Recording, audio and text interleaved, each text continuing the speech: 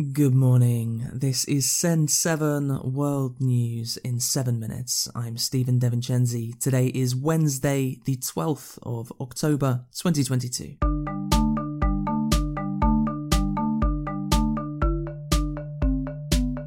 Starting in Europe today, in Ukraine, Russian missiles hit cities for a second day yesterday.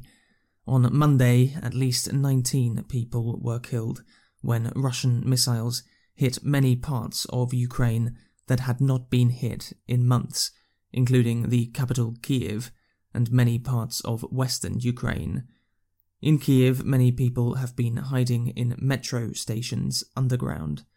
In the western city of Lviv, a third of homes were left without electricity yesterday after a missile hit a power station.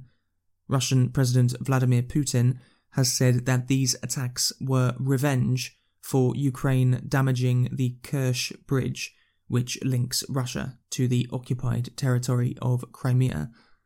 Russia also fired artillery across all of its international border with Ukraine. Some military analysts say that Russia is damaging civilian infrastructure in Ukraine because its army is failing to capture Ukrainian territory or defend the parts of Ukraine that it has already captured. The United Nations has said that the Russian missile attacks on civilian targets could be considered war crimes. From Estonia, European Union President Ursula von der Leyen said that Russia stands for terror and brutality. Russia once again has shown to the world what it stands for. It is terror and brutality. Those who are responsible have to be held accountable. I know Ukrainians will not be intimidated, and Ukrainians know that we will stand by their side as long as it takes. Many Ukrainians have been asking other countries for better air defense systems to protect cities from Russian missile attacks. Estonian Prime Minister Kaja Kallas showed her support for this idea. We send a clear message to all the Ukrainians. We are supporting you every possible way, and what we have to do is definitely deliver air defense from the Allies' side so that the Ukrainians can protect their cities, their civilians, because Russia is definitely escalating to harm the civilians. The G7 countries held an emergency meeting virtually yesterday. The United States and Germany said that they would send more air defences to Ukraine. In France, there is a petrol shortage because of strikes at some energy companies. Yesterday, 1 in 3 petrol stations did not have petrol. President Emmanuel Macron said that negotiations are taking place with unions. Africa. In Lesotho, a new party has won the most seats in its general election. Revolution for Prosperity was founded this year by Sam Metakane, the richest person in Lesotho. His party won 56 seats, just under the 60 needed for a majority.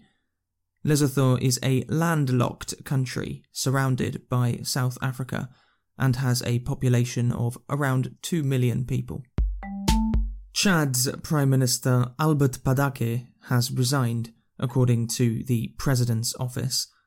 Padake was chosen as Prime Minister by President Mahamat Deby, who took power in April last year after his father, Idriss Deby, died in fighting in northern Chad. Mahamat Deby is officially the leader of a transitional government. However, he has said that there won't be elections in Chad until 2024. The United States has said that it is re-evaluating its relationship with Saudi Arabia after OPEC countries agreed to cut the output of oil. OPEC, the Organization of Petroleum Exporting Countries, which is led by Saudi Arabia, have said that they will cut oil production by 2 million barrels per day, which will probably raise the price of oil and energy in general, President Joe Biden had asked Saudi Prince Mohammed bin Salman to raise oil production. In Central America, at least 28 people have died because of Hurricane Julia. There has been extreme rain and landslides reported in Guatemala, Nicaragua, El Salvador, and Honduras. Asia. Lebanon and Israel have reached an agreement on their sea border. There has been a disagreement about the border since Israel's creation in 1948. Israel's Prime Minister Yair Lapid said that the deal could increase natural gas production in the Mediterranean. Japan has fully opened its borders to tourists, ending more than 2 years of coronavirus restrictions. Japan had some of the strictest border controls during the pandemic. Prime Minister Fumio Kishida has said that he wants tourism to help restart Japan's economy.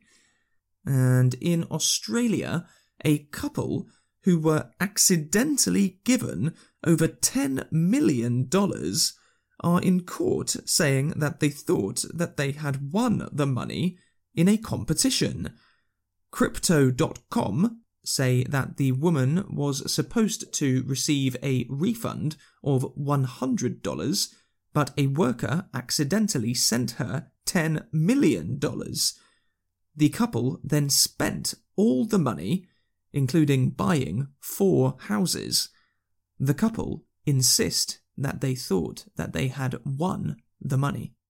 That's your world news in 7 minutes. A big thank you to Yvonne in Switzerland for becoming our newest supporter.